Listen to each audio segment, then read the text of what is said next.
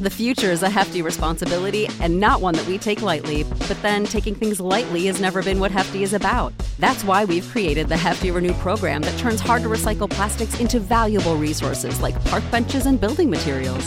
To participate, simply fill up an orange Hefty Renew bag with accepted items, tie it up, and drop it in with your regular recycling. That's it. It's that easy. It's time to rethink recycling with Renew. Particular valued resources may vary by geography. More info available at heftyrenew.com. You know how to book flights and hotels. All you're missing is a tool to plan the travel experiences you'll have once you arrive. That's why you need Viator. Book guided tours, activities, excursions, and more in one place to make your trip truly unforgettable. Viator has over 300,000 travel experiences to choose from. Everything from simple tours to extreme adventures and all the niche, interesting stuff in between. So you can plan something that everyone you're traveling with will enjoy. Real traveler reviews give the inside scoop from people who've already been on the experiences you're considering. So you can plan with confidence. Free cancellation helps you plan for the unexpected. And 24/7 customer support means you can travel worry-free. Download the Viator app now and use code Viator10 for 10% off your first booking in the app. Find travel experiences for you. Do more with Viator.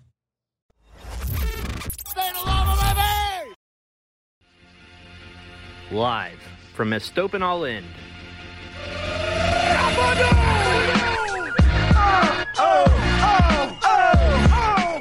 It's the Vamos Morados podcast. Powered by the state of Louisville. Welcome to the Vamos Morados podcast on the State of Louisville Podcast Network. I am Zach. As usual, I'm here with Bitten. Not as usual, we are joined by two awesome guests again, like we were for the racing recap. We have Casey Whitfield, radio personality for Louisville City, and Chris Road Dog Lemmel returns. How are you guys doing? Fantastic. I'm great. I'm so excited to be here. Thank you guys Chris, so much for coming on. The people listening can't see this, but Chris's Zoom name is Road Dog, and that just makes me happy. As soon as I logged in, I'm like, yeah, there with it the is. W. It's very important. Road Dog with the W. The W makes it work. Critical. Well, cool. Yeah, we got an all-star cast here, and so I think it's time for us to talk about the Louisville City season, kind of full spectrum. Love to get some different inputs here. Casey, you've watched all the games doing the radio broadcast. Chris, I think, was probably at every away match, not to mention also the home matches as well.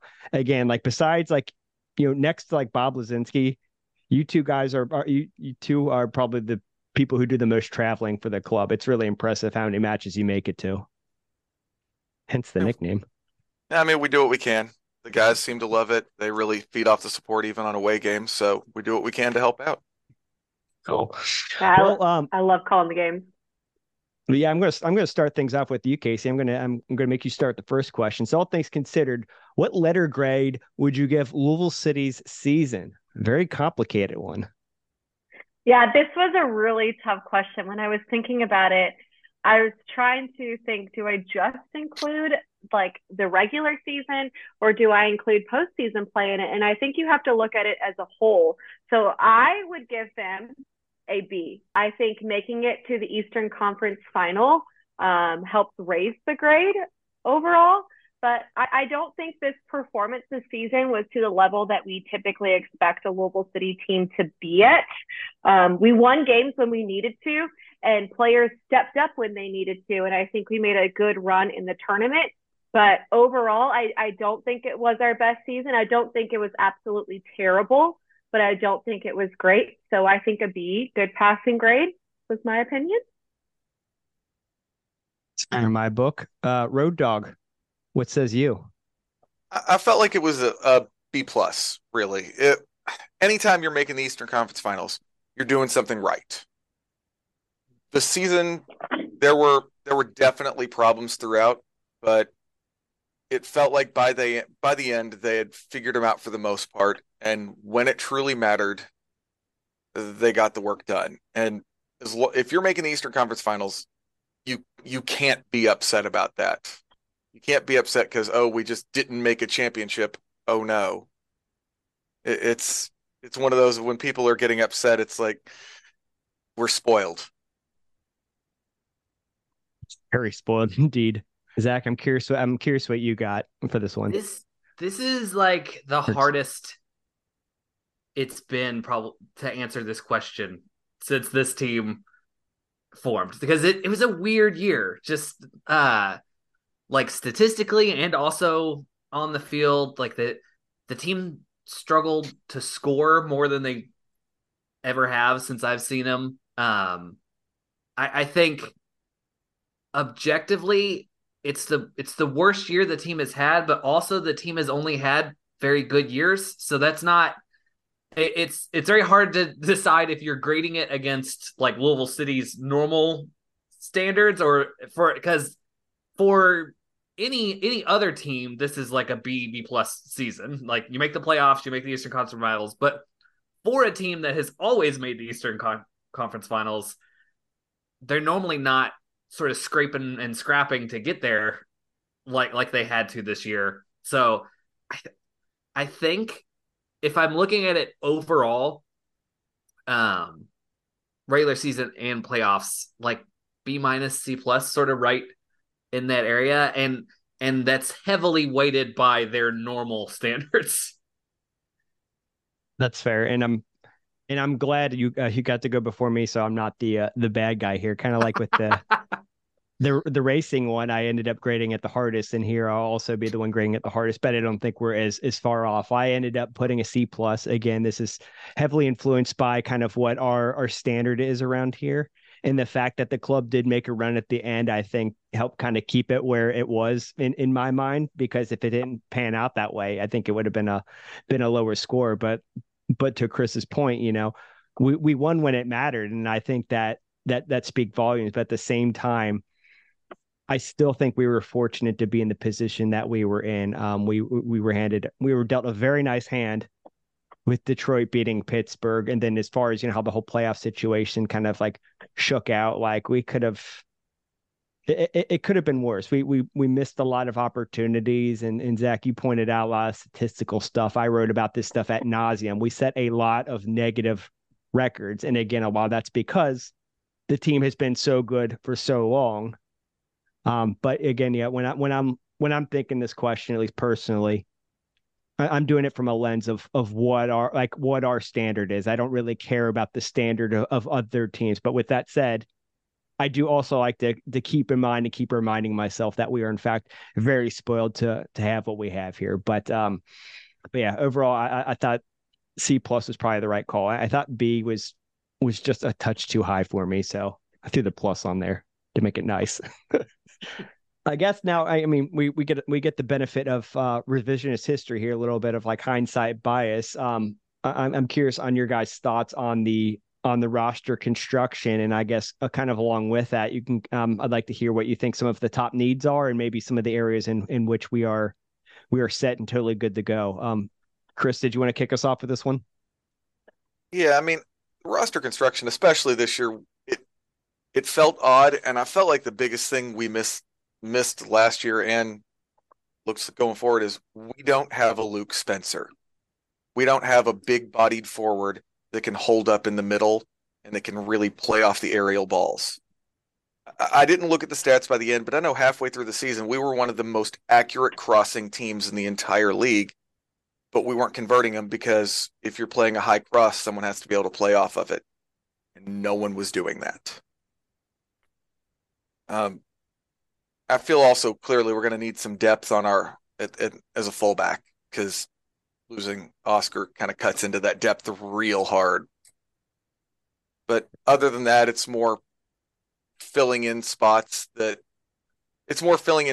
spots rather than getting dedicated starters for playoff time fits, I feel. And I guess I should have probably mentioned this earlier. We were recording on November the 21st. So at this point, we've only heard about a few of the club departures, no new additions yet. So, who knows what will happen by the time that this comes out or people listen to this in terms of the roster makeup. Casey, kind of what are your thoughts here? So I thought last season, the leadership and the veteranship, so to speak, became really apparent about how strong that was within the team, especially in the playoffs. And I think that was the strongest part of the team this past year. I do think that helped within the playoffs. But going forward, there's several positions actually that I think we need more depth in, or we need to kind of revamp. One of that being in the 10 position, or the attacking midfield position. To me, that position is Jorge Gonzalez. And I think he's so good there, but he doesn't get to play there because he's forced to play on the wing because we're lacking depth there. So either Jorge Gonzalez needs to be the 10 person, and we need to get some depth, or we just really need to get depth in that playmaker position, the person that truly is super creative on the ball, super technical on the ball. And then to piggyback off of that, I think, like Chris said, a true forward. And to me, that needs to be a goal scoring forward. It needs to be your go-to person to get a goal. I think Cameron Lancaster used to be that player for us, but I think with age, with injuries, we've kind of seen that fall off a little bit. And I think Wilson Harris was brought in to be that person, but I don't think that's the type of player Wilson Harris is. I think Wilson Harris is an opportunistic goal scorer, to where if a ball's bouncing around in the box, he's going to put it in the back of the net, but he's not going to be the player that is going to go out, pick the ball up, run at some defenders, and create a goal himself. So I think we need that type of player. And then I think we just need some depth on the wings, outside forwards, outside backs, just our wing players in both aspects. We need depth, and we need true wing forwards to be able to get forward, get in the attack. And then we need some depth within the wing backs, because Manny Perez and Amadou Dia can't do it all season. And then again, like Chris said, losing Oscar Jimenez cuts into that depth a bit. So to me, those are the big areas where we're lacking. And if we can pick up those players, we're going to be really good. Zach, what about you? Yeah.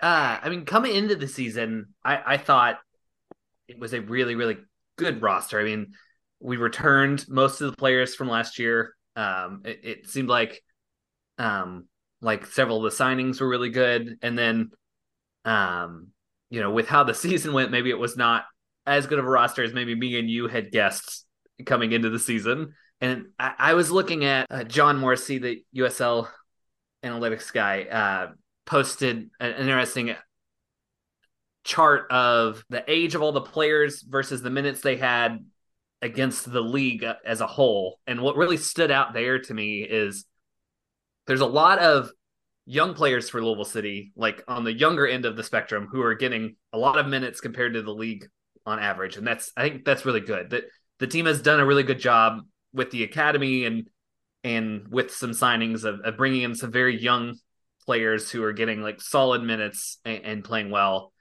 And then there's also that core of veterans that the team has that are also, I mean, we saw how important they were leadership wise in the playoffs. What the team really seemed to be missing is that middle.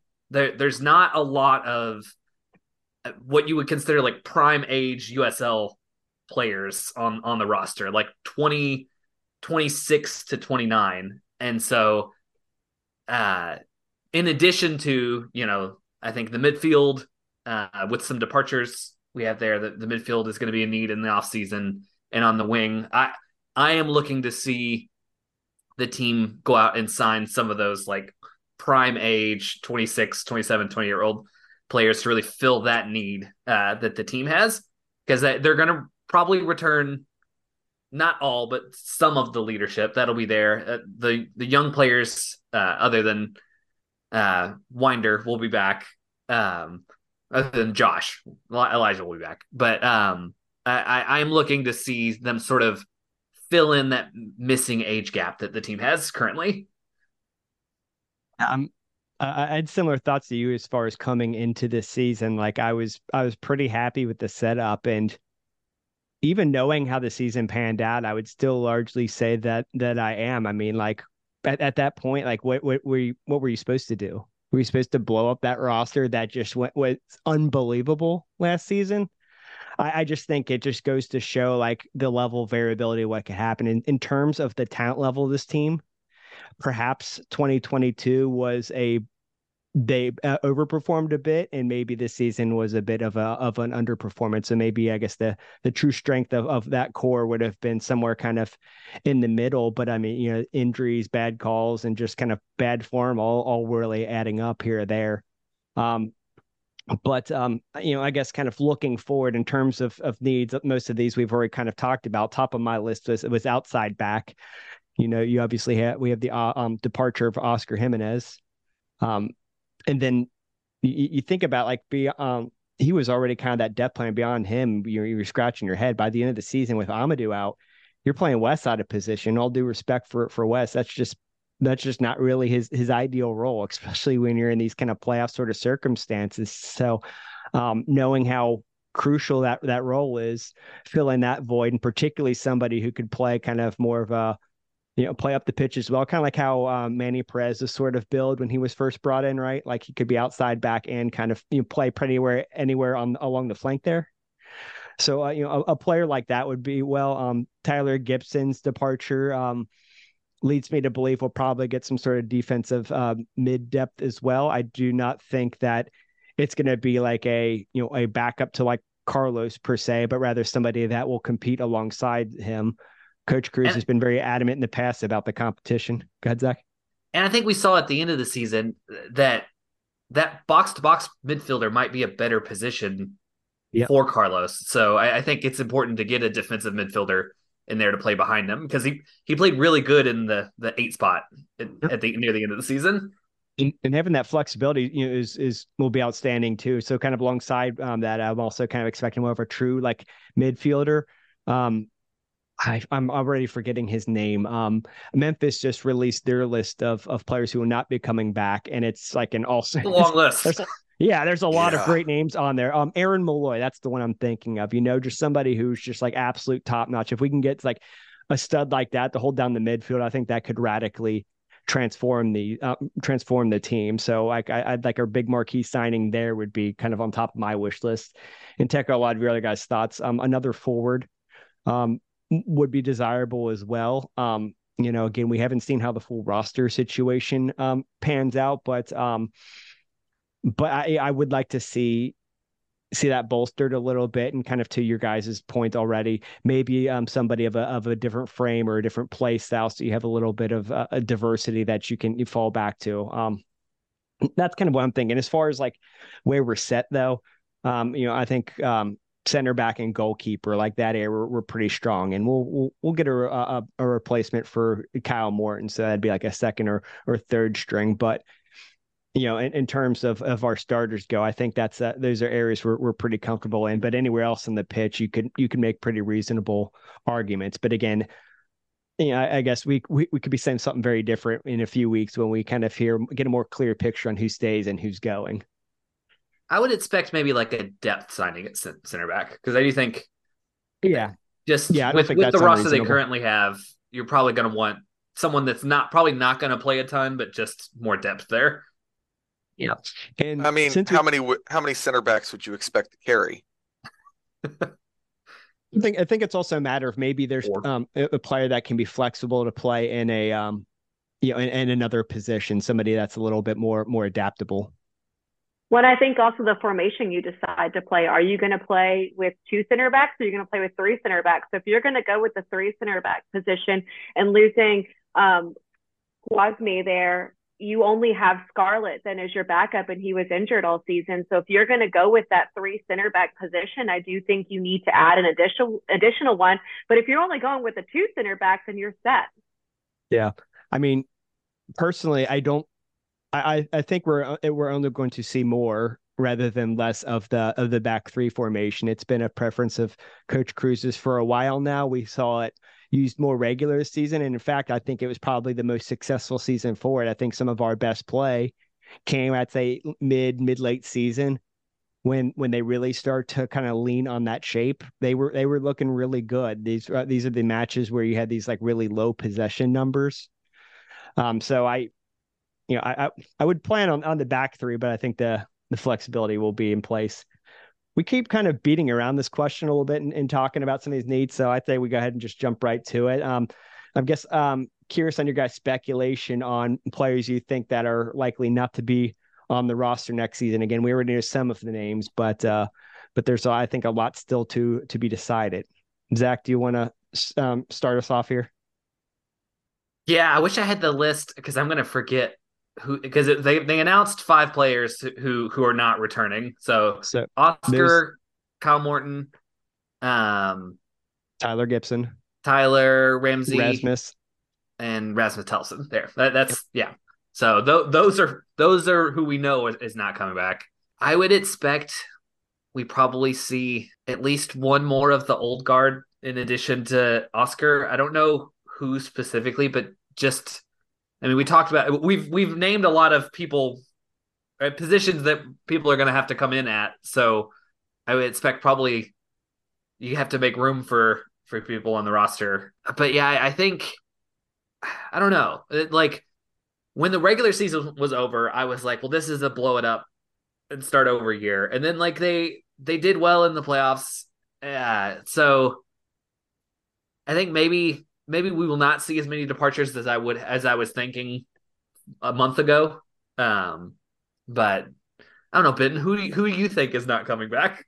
Yeah, well, I mean, in when their initial like press release statements, they already kind of indicate it's not going to be a totally like blow it up sort of situation. And I was still, even after the playoff run, I was still of the mindset that was the more likely scenario. But as far as current players that I don't expect to see back, there are 3 names that I kind of wrote down that I would lean more likely than not to not be returning. And like to preface this, I mean this with all due respect, nothing against these players. I'm just trying to think through this logically. First, Cameron Lancaster. I I think he's past his prime. I think his when we look back on Cameron Lancaster in Louisville City, it will be an era a few years before this. I think with his injury situation, it makes things kind of difficult to plan for because I think you need to look at that big spectrum. He's not getting any younger. I think this is a good time to kind of roll the dice and explore your options there because I don't know everybody's contract situation. I did know he was on a contract year, and given his past, I'm sure he was paid pretty decently. So I imagine that's going to be a partial factor. Another name I had written down on here is Paulo Del Piccolo. Really hurts me to say it, but I mean, he couldn't play a full 90 minutes. I don't know that he did that at any point this season. He was pretty regularly coming off after about 60 minutes. And I think things were clearly winding down for him. I hope he stays in the game in some sort of capacity, but he might be near his end as a player. We'll see on that one. And the last one I had was Enoch Matiti Mushagalusa. He just didn't really seem like part of the mix as a fan. His play style very much frustrated me. I think there's a ton of potential there if he shifted his game. I think I've said this a lot. I don't even know if I've said it recording or just talking with other people, but like if he could lean into being like a creator rather than he really likes to like just take these defenders head on, try to make something happen himself and score. But if he could just lean in and just getting open enough to send in a good cross or set up somebody else, man, I think that he could be a real like game changer. But he doesn't seem to either be instructed to do that or wanting to do that. And then, getting loaned out to San Diego just kind of indicates to me he's probably not in the not in the plans, but I guess we'll have to wait and see on that one. Casey, what are your thoughts there? I think you read my notes because I saw you acting. That's all I'm like. I need to go to Casey next. Those are like the exact players that I was thinking. As much as it pains me to see, I completely agree with what you said about Cameron Lancaster. I think he's been wonderful. I think he's been great. He has some of the most iconic goals in Louisville City, and some of the goals that he scored are the goals you think of when you think of Lou City goals. I just think that injuries and age have just kind of started to take its toll on Lancaster. So as much as it pains me to see him go, because I do think he is one of the most talented players on the team when he wants to be. It's just a matter of how often does he want to be the most talented player on the team. So I think soccer is still in his future. I just don't know if it's here at Louisville City. And I kind of feel the same about Paulo Del Piccolo. I love Paulo. I knew him in college. We were friends in college. I've known him for years. great person, great player. But I just feel like you said, he can't go a full 90.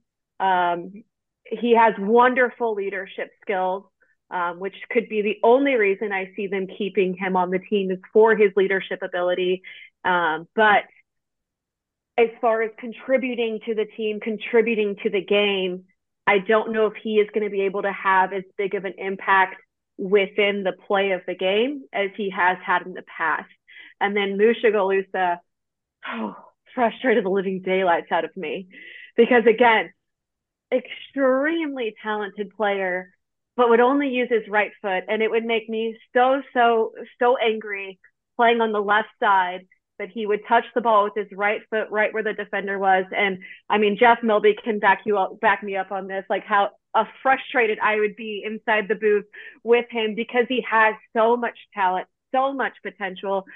I think he can be a really great player. He just has to get out of his head and has to just focus on the game instead of trying to be the superstar, trying to be the greatest show-stopping player out there and just play soccer.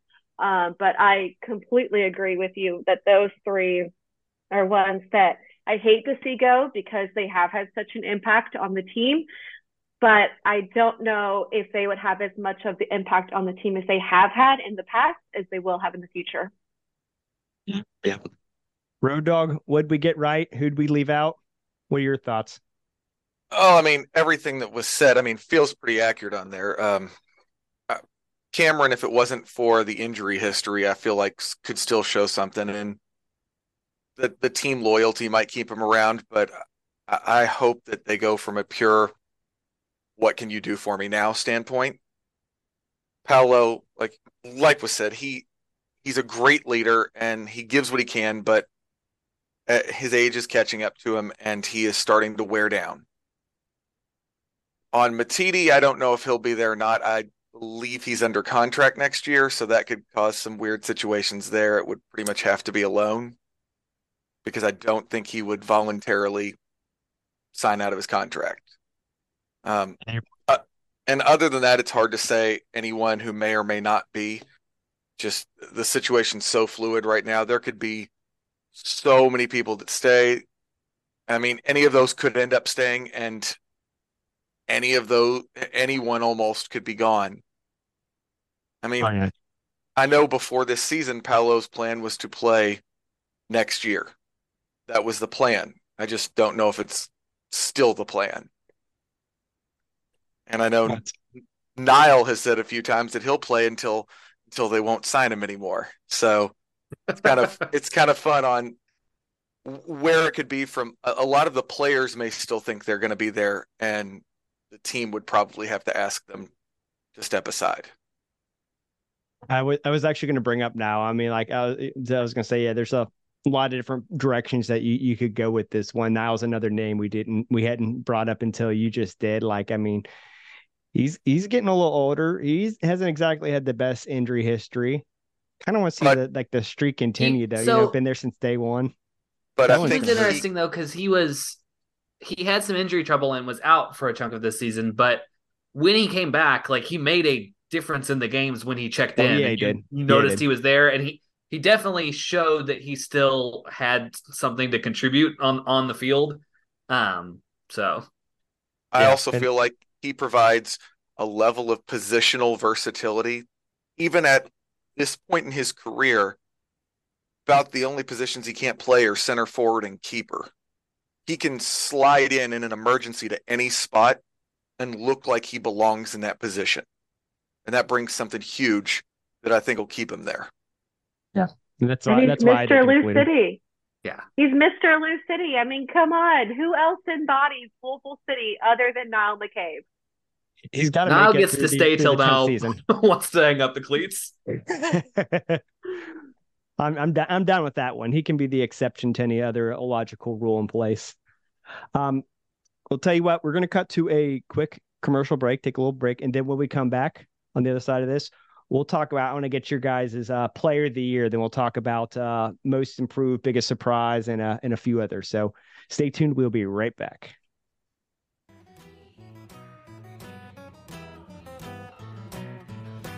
We are still here talking about Louisville City season recap, and we're going to get into some superlatives, Benton. Yes. We're going to start off with the big one. I want to hear who your guys' player of the year is. Casey, share it with me. Who gets that accolade? So this was a tough one for me to be able to go through and figure out who I think really stood out compared to everyone else. And there's one player who I think just had an incredible season from start to finish, was just absolutely amazing, and that's Oliver Zimla.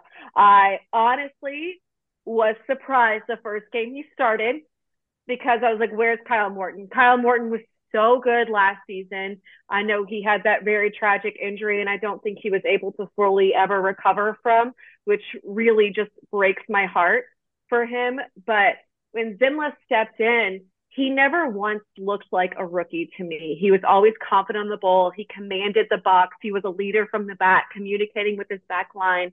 And so I was extremely impressed with him, and I felt like we just watched him get better game after game after game. So to me, Oliver Zimla is the player of the year. Russ, did she get it right, or do you have a different opinion? I mean, I'd put him in my top 3. But I felt that overall the player of the year was Amadou Dia. I felt when he was, every moment he was on the pitch, he completely changed it. Every team had 2 defenders paying attention to our left back. And that's a crazy situation to be in. When Dia's coming down the pitch and they're more worried about your left back than they are about your center forward and your wings, and it's not just because they're not scoring, it's because Dia is on his own, was generating so much offense and then getting back and being the best defender at the same time. He really impressed me this year. Of course, he impressed. He always impressed me. I'm a huge Amadou Dia fan, so I appreciate the shout out for my guy there. Zach, what about you? Who wins these honors? This is a tough one. I was also leaning towards Zimla. But I think I'm going to save him for a different superlative. I think it's tough. I think I'm going to go with Ombi. I think this is the best regular season that we've seen from Ombi on the team. And also, just when you compare like how important they were to the team this season, I think Ombi really stands out there because there were large portions of this year where the only time the team got anything creative going forward was when Ombi was on the field. There was such a big difference this year between when he was on the field and when he was off the field. He was really their only attack for big stretches. So I think just with how well he played from start to finish, as well as just how much he had to shoulder responsibility-wise this year, I'm going to go with Ombi. With Ombi, I think back to, and I forget exactly when it was in the season. I'll say it's early mid. At one point, he tracked down like a sprinting attacker, like diagonally across the entire like pitch, and like stopped this dude. And like it's just an outstanding effort. He let his teammates hear it that they were not putting the same effort to track back and get this guy. But as far as like impacts, all over the pitch, that's one moment that comes to mind with his. But yeah, he was absolutely outstanding. For me, not to be lame and copy, but I had Zimla written down as well. He came in, he took that job, and really there was not much of a question beyond that if it was going to be his or not. I thought he just did an absolutely outstanding job, especially all things considered, his first professional season. It was a real revelation. I knew heading into the season, the team was very excited about him. Like, oh, that's interesting. I'm like, well, that's too bad that we have Kyle Morton because he's never going to play. Well, that didn't pan out, unfortunately, for Kyle. But Zimla, he turned out to be a bit of a revelation that I was really excited about. So he wins my Player of the Year honors. Now, take a little bit different angle with this. So, who on the squad was your biggest surprise? And you can go either positive or negative with this one. Chris, I'm curious on who you have for this one. I think my biggest surprise, I'm going to go with two positives, and that's weird for me. Um, Carlos, because I thought the previous year had been good and he showed potential. And I think he took 3 years of steps in one season and just really turned into a truly remarkably improved player. And it really was great to see that.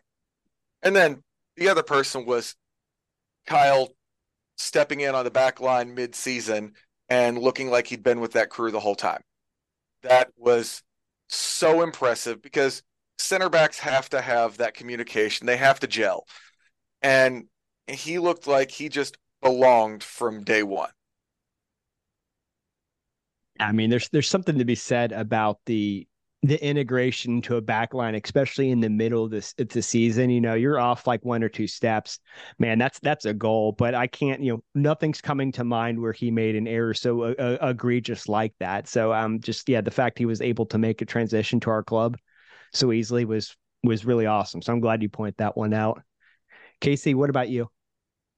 Well, actually, Chris, you stole my positive. I did a positive and a negative one. So my positive one was Kyle Adams, and like you said, when he came into the team mid-season, I think a lot of people were surprised that they were making such a defensive move, especially given that we had been struggling scoring goals. Our offense had not really been able to get into the rhythm that we had hoped. But I feel like the addition of Kyle Adams on that back line, just the solid force that he was back there, the confidence he brought to the back line, the size, the composure. I really don't think I have a bad thing to say about him on the season. I think he was a wonderful addition to the team, and I was very excited to have him join the team. But then from a negative standpoint, the one that surprised me the most was Ray Serrano. I thought last season he was phenomenal. I thought he was great. And I was like, I cannot wait to see how much he's going to grow because he did so great last year. He was so young that he's got all kinds of potential ahead of him. And I'm not sure, maybe there was things going on behind the scenes, personal life, injuries. I don't know what went on this season, but I don't think we saw the true Ray Serrano. I don't think he was really able to come into his own, to be his full true self on the field or really express his full potential on the field. And I think that was a little bit disappointing because I think he does have a lot of potential and is a very talented player. I just don't think we got to see it. Yeah, I mean his handling of the ball is second to none. And if it could really be channeled like productively, like wow, he the sky's the limit there. But yeah, I agree with you there. He didn't quite hit the bar I would have been hoping for. Zach, what are your thoughts? Yeah, I mean, I agree with everything so far. I was leaning towards Kyle Adams, just coming in with such a surprise mid-season like that, it really helping the team out when they really needed it. I think, I mean, the team really turned around the way they looked as soon as he arrived.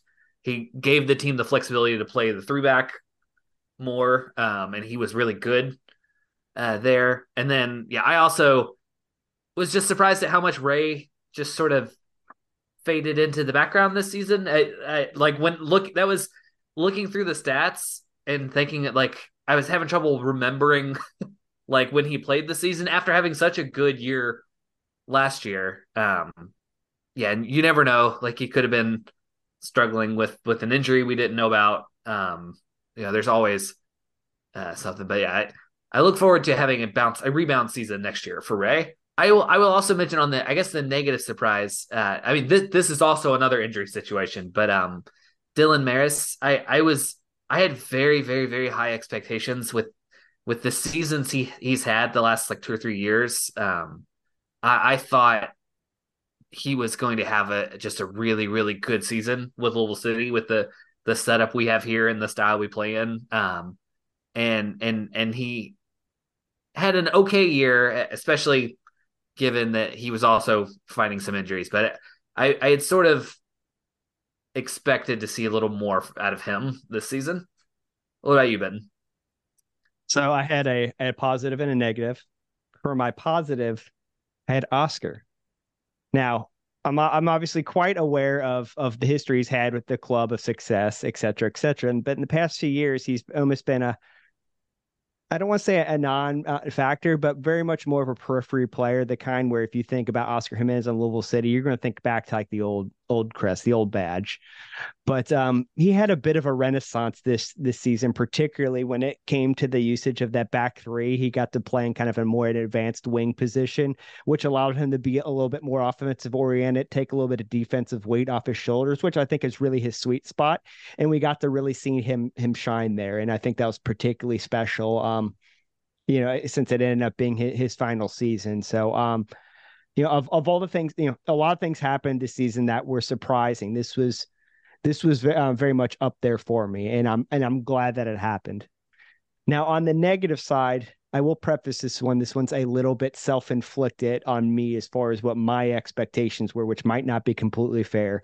And Chris and I were talking about this briefly before we start recording, but Rasmus Tellefsen, just coming into the season, I just had the bar really high in my mind, just based off all the things I could tell him, like this guy's going to be like this guy's going to be like a game changer. And it's not that he did bad, but it's not that he did great either. He was just very, I thought, average at times, And I tried to look at it really like objectively. I'm like, well, maybe he's like the Tyler Gibson type where a lot of his work kind of goes unnoticed, but I don't think it's fair to apply that label to him. I just think it was just okay. And in terms of where I had mentally placed him coming in this season, it was a bit of a disappointment.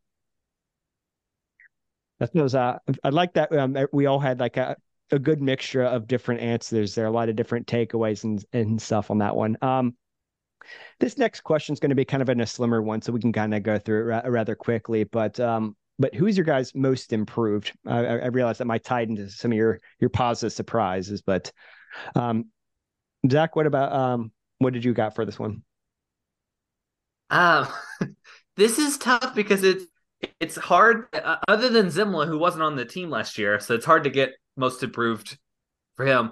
It's hard to pick anyone who had a better season than they had last year. But I think sort of like tacking on to what you said, if we're just going off of last year to this year, then I think it's Oscar, because I think Oscar had a really good run near the end of the season when Dia was hurt and he had to step in, and I thought he played some of the best soccer he's played in the last couple of years. So I think Oscar went out on a high note, so I'm gonna go with Oscar for most improved.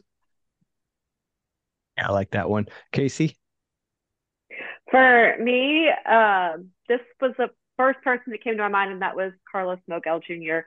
I felt like last year we really saw him and the potential that he had. We saw him get more minutes, get more comfortable. But this year, I really thought he had a standout season, especially after getting his first assist, and he ended up getting 2 in that game. I mean, it was an incredible moment. He was our go-to set piece taker. He was so much better with his vision on the ball. His passing improved, and being able to play forward instead of looking to play backwards was so much better than last season. And I really think that he, from beginning to end, just continued to get better and better. But yeah, I also had Carlos as well. Chris kind of mentioned, I think he said he grew about 3 seasons in one. I think that was pretty well put. He sees some of this really rapid growth we see out of some of these particularly young guys, and so I was very excited to see that. I've always been a fan of his, and he feels like a good worthy kind of. Is it fair to call him a successor to Tyler Gibson? Because I feel like he's from a different cloth, right? Like, yeah, they're 2 different types of players. I think he's a little bit different kind of player than Tyler. Yeah, he's more of a Nile. Yeah. There we go. That's a good way of putting it. I mean, he might play the defensive a mid role at times, but I think he particularly excels when he has somebody particularly defensively responsible behind him in the midfield. But he is capable of doing that. And then his his set piece ability is awesome. The whole season, like every time he's getting lined up for a set piece, I kept thinking back to they had the open friendly for season ticket holders against Knoxville.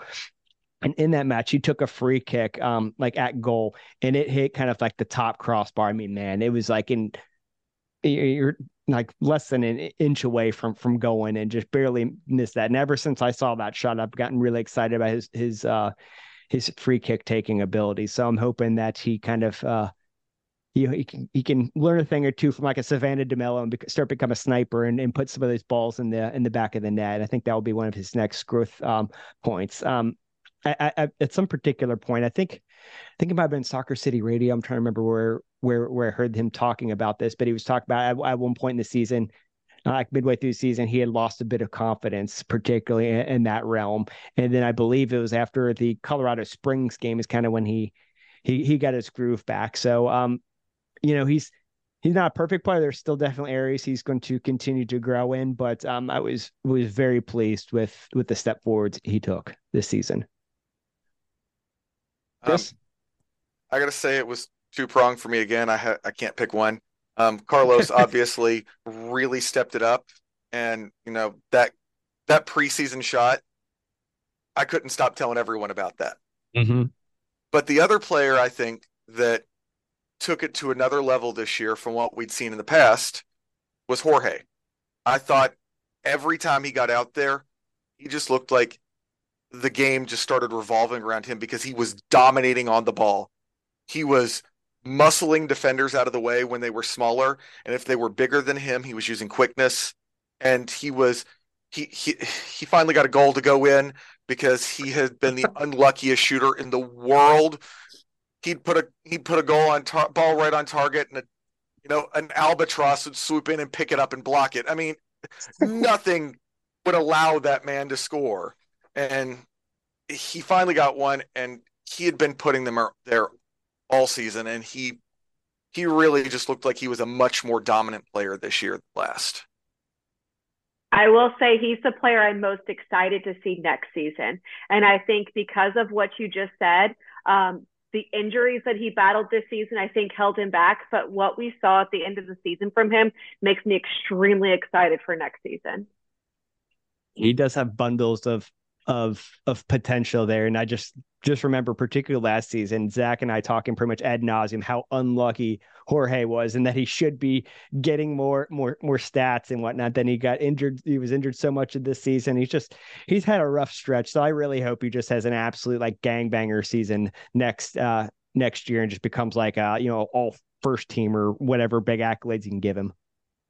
Maybe the bad luck from whatever mirror he broke is finally worn off.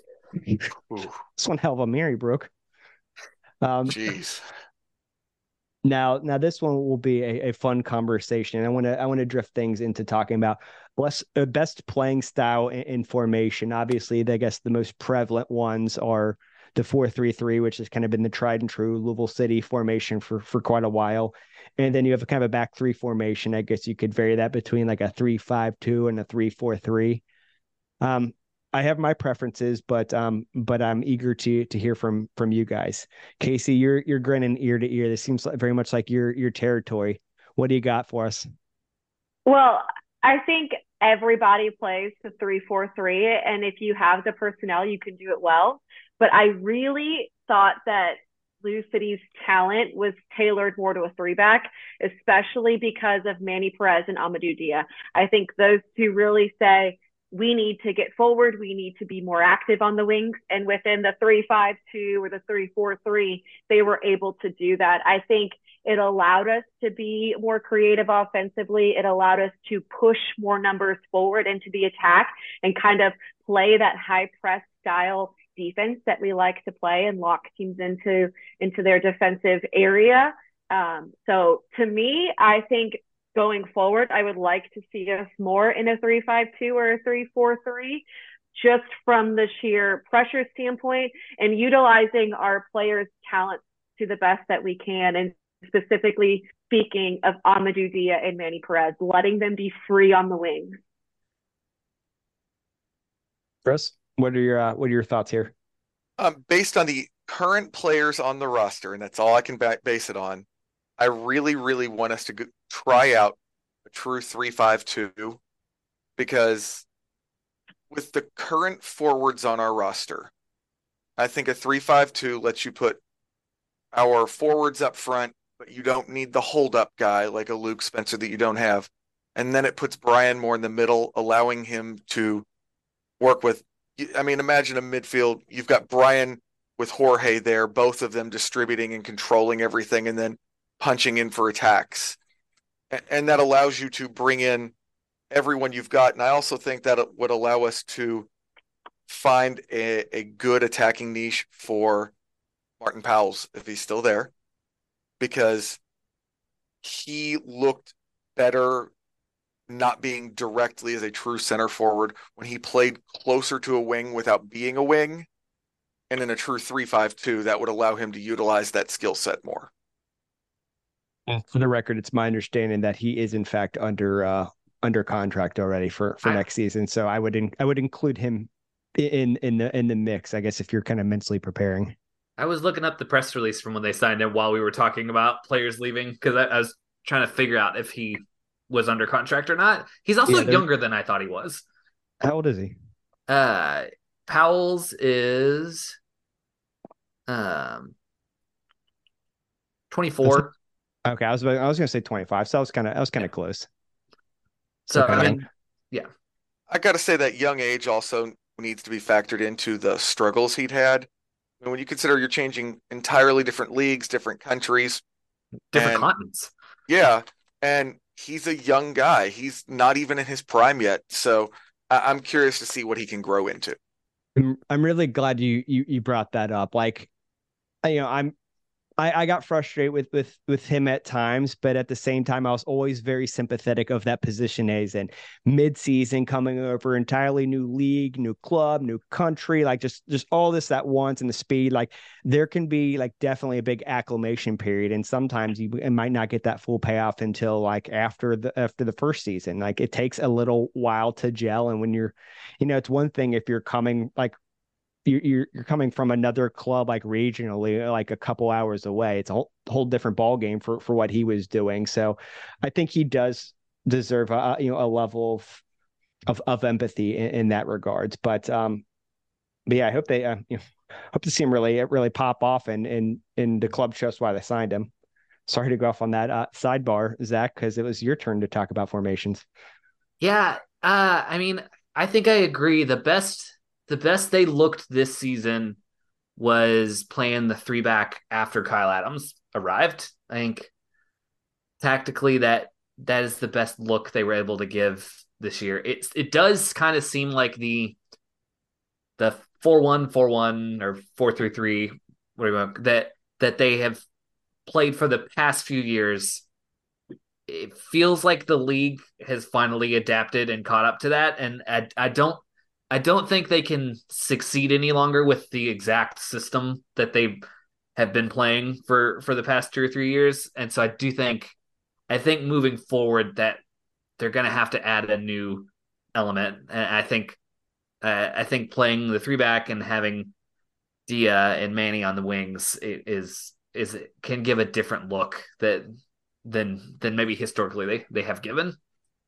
Yeah, I share a lot of the similar thoughts. You don't want to change for the sake of change, but at the same time, I think you need to keep things fresh as far as kind of what your different game plans that you have in your back pocket are. And I like the idea of having kind of a mixture of shapes and approaches to these matches. And I think we saw a lot of that this season. It's unfortunate it didn't pan out more. I'm a big fan of the 3-5-2. I'm personally kind of a believer if you kind of overwhelm and win the midfield, you're setting yourself up really good to win a match. Like, just, and especially at the back line we have, like, just dare these guys to play like a long ball over top of us and see what happens. I think that we're going to deal with it more often than we won't.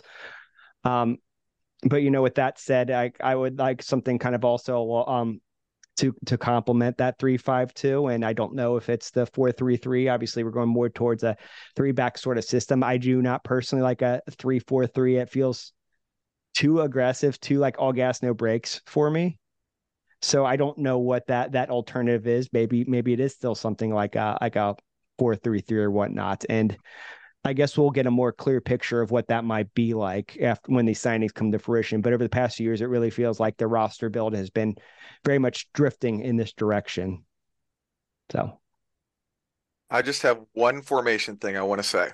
It's more of a positional thing. It was something that was tried this year, and I felt it was a terrible decision. We cannot just assume because a player's last name is Winder that they can play center back. I was sure that was like a mistake on the graphic when that went up. I mean, Coach Cruz's rationale for that was, I mean, it made sense as far as he was specifically looking for height in that matchup. I don't remember who he played, but I remember asking about it after the match. And a lot of it had to do with his height and whatnot. And I don't think Elijah particularly enjoyed that experience, but I thought he did pretty well. You know, it's a small sample size, but like, it's nice to know you got that in your back pocket if you really need to go there. But I couldn't forgot about that one for a moment. Thanks for bringing that up, Chris. That is why we need enough center back depth to avoid having to do that again next season. Point taken. The injury stuff was just like not great this year. So that was the Memphis 3-1 loss, by the way. Oh, so we didn't win that one. Well, in our defense, Memphis was a pretty good team. All right. Well, I just thought that was hilarious because we had been joking that FOTMob had their pictures wrong all season, that they had the wrong Winders picture with the other one. It was like it happened in real life. In a lot of places, they still have like Elijah's like old picture when he's like 14 or 15 years old. Still. Yeah, I mean, and now he looks 18 or something. I mean, he looks significantly younger in this one picture I keep floating around. All right, got two more major questions that I want to hit on. The first being your favorite moment on or off the field. On or off. Any direction this one. Zach, I'm going to make you go first. Oh gosh, I don't have one. No. All right. I think the penalty shootout in the playoffs against Memphis was if we just consider, I mean, if it needs to be one specific moment, it's the very end of it. But I think just the whole thing. I think because, I mean, coming into the playoffs, I was so down on the team's chances. They were not able to get that home game in the first round. And you know, they gutted out the game and through overtime. And we talked about, you know, the veteran leadership taking the team through it. I feel like that penalty shootout was the biggest example of that because they were able to put up 5 players who have been there before, and no one looked nervous. No one looked like the moment got to them. Whereas like on the Memphis side, you could tell that like the Memphis players were really feeling the moment of like stepping up for a penalty kick and a shootout in the playoffs. So I think that stands that's what set them up to be able to have that home game against Detroit in the next round and make it to the conference finals again. So I think thinking back on the season, that's the sequence that will stay with me the longest. Casey, what's sticking out in your mind? So the one game that came to my mind was the Teenage Mutant Ninja Turtle game, the Oakland game. Yes. It was one of the most fun games I had calling. One, because we were using Teenage Mutant Ninja Turtle quotes during the game, which was really exciting. But then also because it was just a really good game. I mean, going down 1-0, Brian Nomi then subbing on, scoring the tying goal, the save that Oliver Zimla had in the 94th minute. I mean, there were 7 minutes of added time in that match. And I thought that shot was going in. It was an incredible shot, an even more incredible save. But then the goal from Oscar Jimenez, just this gorgeous, gorgeous, gorgeous goal, ball coming in. He hits it off the volley, drives it low to the far post. It's like the 98th minute at this point. There was like so much extra time. It was just crazy. And it was so awesome. The energy was so great to be able to come back. It was just a fun game, a fun environment to be in. That couldn't have happened against a better goalkeeper either. I do also, not like those that warm-ups were so good. It was so awesome. I want one of those Teenage Mutant Ninja Turtles warm-ups so bad.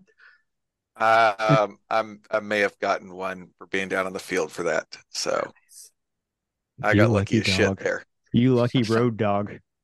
Well, road dog, besides getting one of those kits, what was your best moment, your favorite moment of the season? Um, I feel like the penalty shootout really was it because it just felt like I said, the old guys stepping up, doing their thing. Oscar breaking out the slow step PK again. I love that PK. Um, I absolutely just loved that moment because once it went to PKs, I felt 100% confident that we had the game. And it was a rowdy crowd there. We were loud and obnoxious, and the players were even rowdier than we were. Love that. Love to hear it. Yeah, and you were one of the few people there that got the treat of experience of that one in person. For me at that point, I was kind of down on the team. As going to Memphis. I'm like, oh, I don't want to do this. I'll go to Memphis another time. And you were rewarded for that. So you got to see a really good one. So good on And you for that staying diligent. plus I finally got to meet another family member I hadn't met. I got to finally meet Wes's dad there. So Oh yeah, there you go. who looks just like him. It is creepy. You So it's it's Louisville City's Katie London, her mom situation, because that was my takeaway from the video they did for Mother's Yes. Day. It's that Caitlin's mom looks just like a clone but older. Yes. remember in Charleston at the tailgate, you're telling me this, and I point behind you. I'm like, it looks kind of like him, right? See, it just like walked up right behind you. That was funny. I want to copy Casey and say the Oakland match. I forgot that, and I didn't write that one down, but that's certainly like right up there. And I'd also like to put an honorable mention in the mix. And we're going to forget this one because it happened so long ago. But being San Antonio, just felt good after missing in the finals. They're still a good team, and so that was just getting that win. I think meant a lot. But for me, my favorite moment was beating the absolute brakes off of Detroit in the playoffs. Now, you could take the playoff component out of the equation, and we needed that. Like, we didn't have a good, like, just absolute like stomping of a team like all season, really. Like, all of them work. Even our like comfortable wins we're still like didn't have that same margin. That was we needed that, and for it to happen in the playoffs and against Detroit too. They had a lot of great things going on for us. So I'm really happy that we had that moment. So, all right. The big one, or a big one. We did a lot of big ones today. Goal of the year. This one was tricky because I'm going through the Rolodex in my mind, trying to think back of all the goals, and it was difficult. But I think I found a good one. Yeah, But I'm a little disappointed that start. there's not a like a Louisville City goal compilation up on social yet.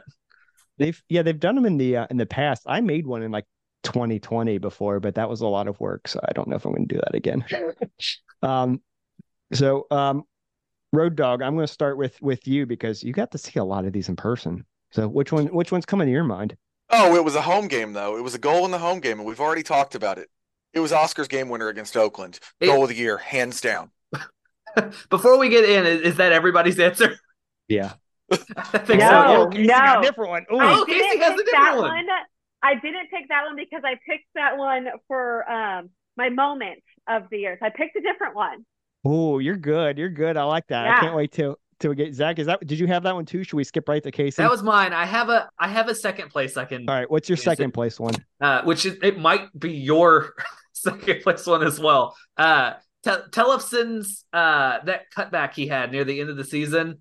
It's just like it's the one like great play he had all year. It's just like I thought it was a very good goal. But Oscar's is number one. Just like because it's Oscar, and it's just such a good strike, half volley like that.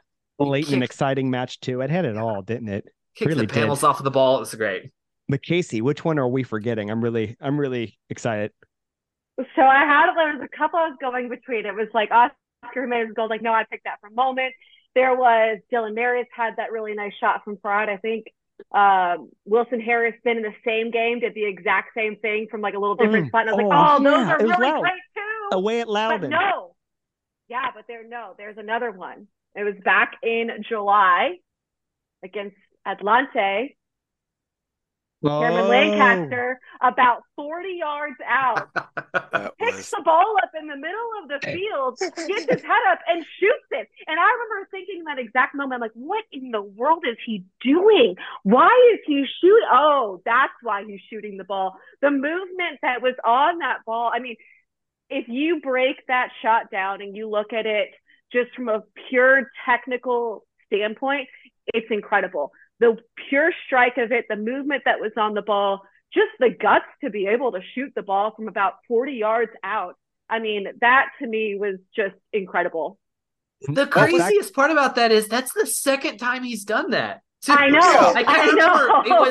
It was like 1 or 2 seasons ago. It was last season. It was last season. He had almost the exact same thing.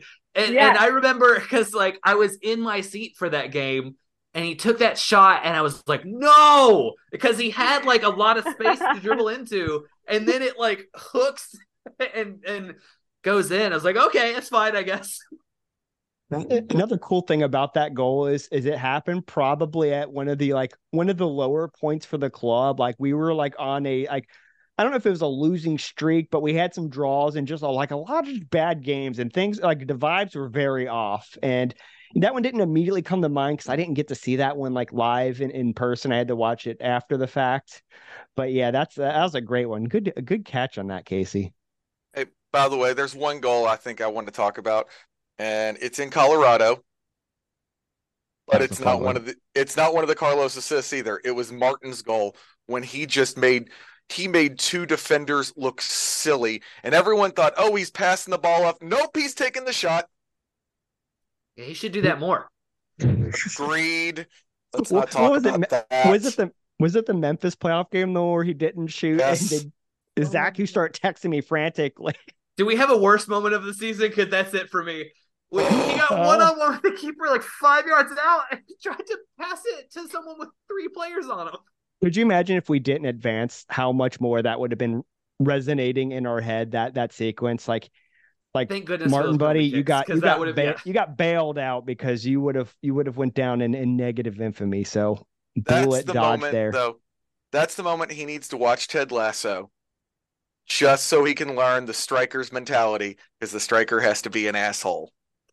Oh, they're going to be a little bit selfish to be a good striker. You shouldn't be too selfish. You can be too selfish, but you should be a little bit selfish. You should always believe you're the best shot. As a striker, there's a balance between it. And it's funny because my parents always joked my sister play forward as well. And the biggest difference between us is she looked for the pass and I looked for the shot. As a forward, you have to be a little bit selfish and you have to think, I have the better look. I have the opportunity. Unless it's just 3 defenders on you, then you have to face reality. But as a forward, your first look is at goal every time. Yep. You got to have the head's got to be just like a little bit bigger. You got to know, like, I'm a better shooter than all these other guys around me. Like I can do it. Like you need that. That's a trait you got to have. Cool. All right. Well, that is all the questions that I had written down. Were there any other moments or thoughts about the team, whether it was in the past or going forward? Anything that you guys want to bring up or mention at all that I didn't ask? I have one thing I want to say. While he may have frustrated me a few times this year, and I may have said my piece a couple of times, the fire Danny movement needs to shut the heck up right now. I am so tired of that crap. You're wanting to fire one of the most successful coaches in the league who has dealt with player injuries and player turnover, and he's trying to follow in the footsteps of other coaches that carried the team already to championships. It's like, he's a young coach who's still making things happen with an aging roster and building it in the way he wants. That's not the coach you fire. That's the coach you lock up long term.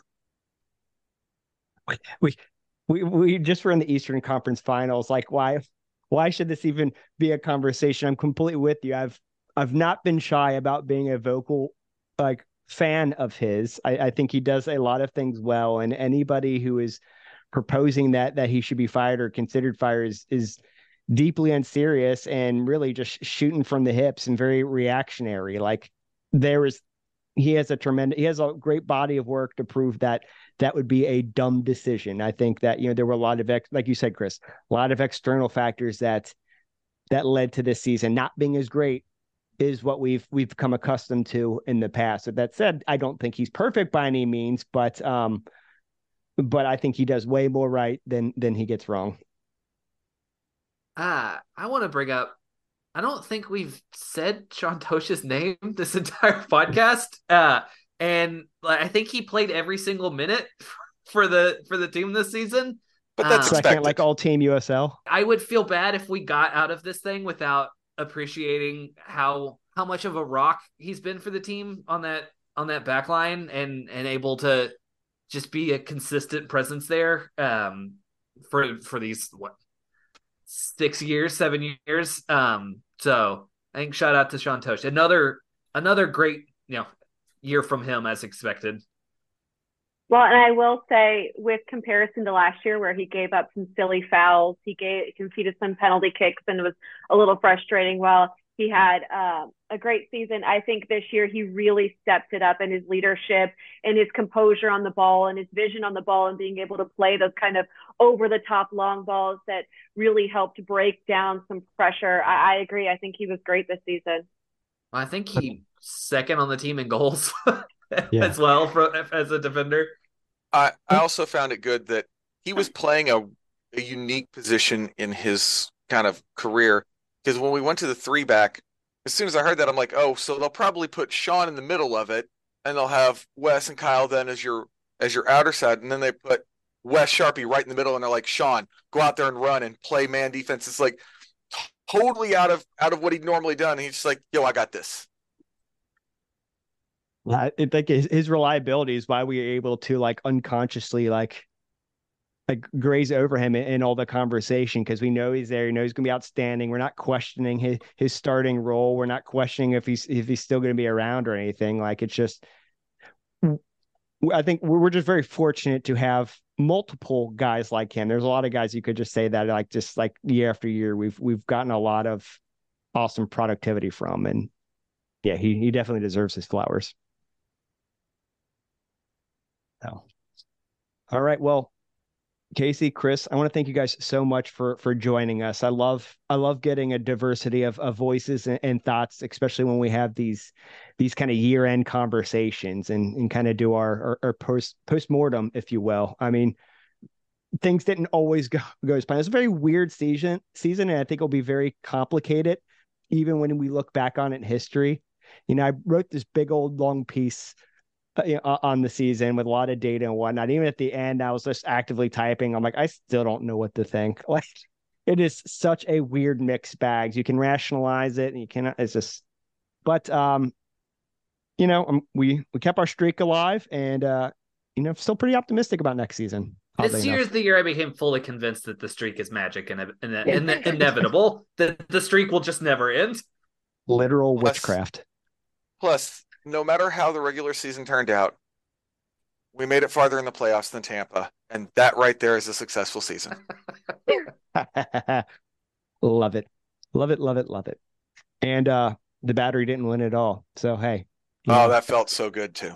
That was good. I didn't even turn on the game. I don't want to watch Ben Pierman lift the trophy. And he didn't. I was very grumpy. I'm like, well, soccer's over. So, can he go back to Detroit so I can just double hate them again? I don't want Detroit to be competitive. They won't have the budget. He would make them competitive. Nah, they won't have the budget. Then he can go back to being. I think he's the kind of coach that could bring guys with them. You go there because you can win. I think there's some coaches that can do that. Let's stop giving Detroit advice. Let's end the podcast. Don't worry, they're not listening to us. I blocked too many of them on Twitter. They can't find me. All right. Well. Casey, Chris, again, thank you guys so much. Hope to have you guys back on at some point next season. Hopefully we'll have you guys on after a big win streak or something. I don't know. Maybe we can actually get one of those next year. Well, thank you guys so much for tuning in and listening. We don't have any explicit plans for any more episodes this offseason, but we know we are going to do some interviews. We're going to take a little break and then we'll come back with some interviews. Yeah, so keep us in the rotation, because something might pop up there. Anyway, for now, that's it, and we'll catch you guys later. Take care. Vamos Morados. Bye, y'all.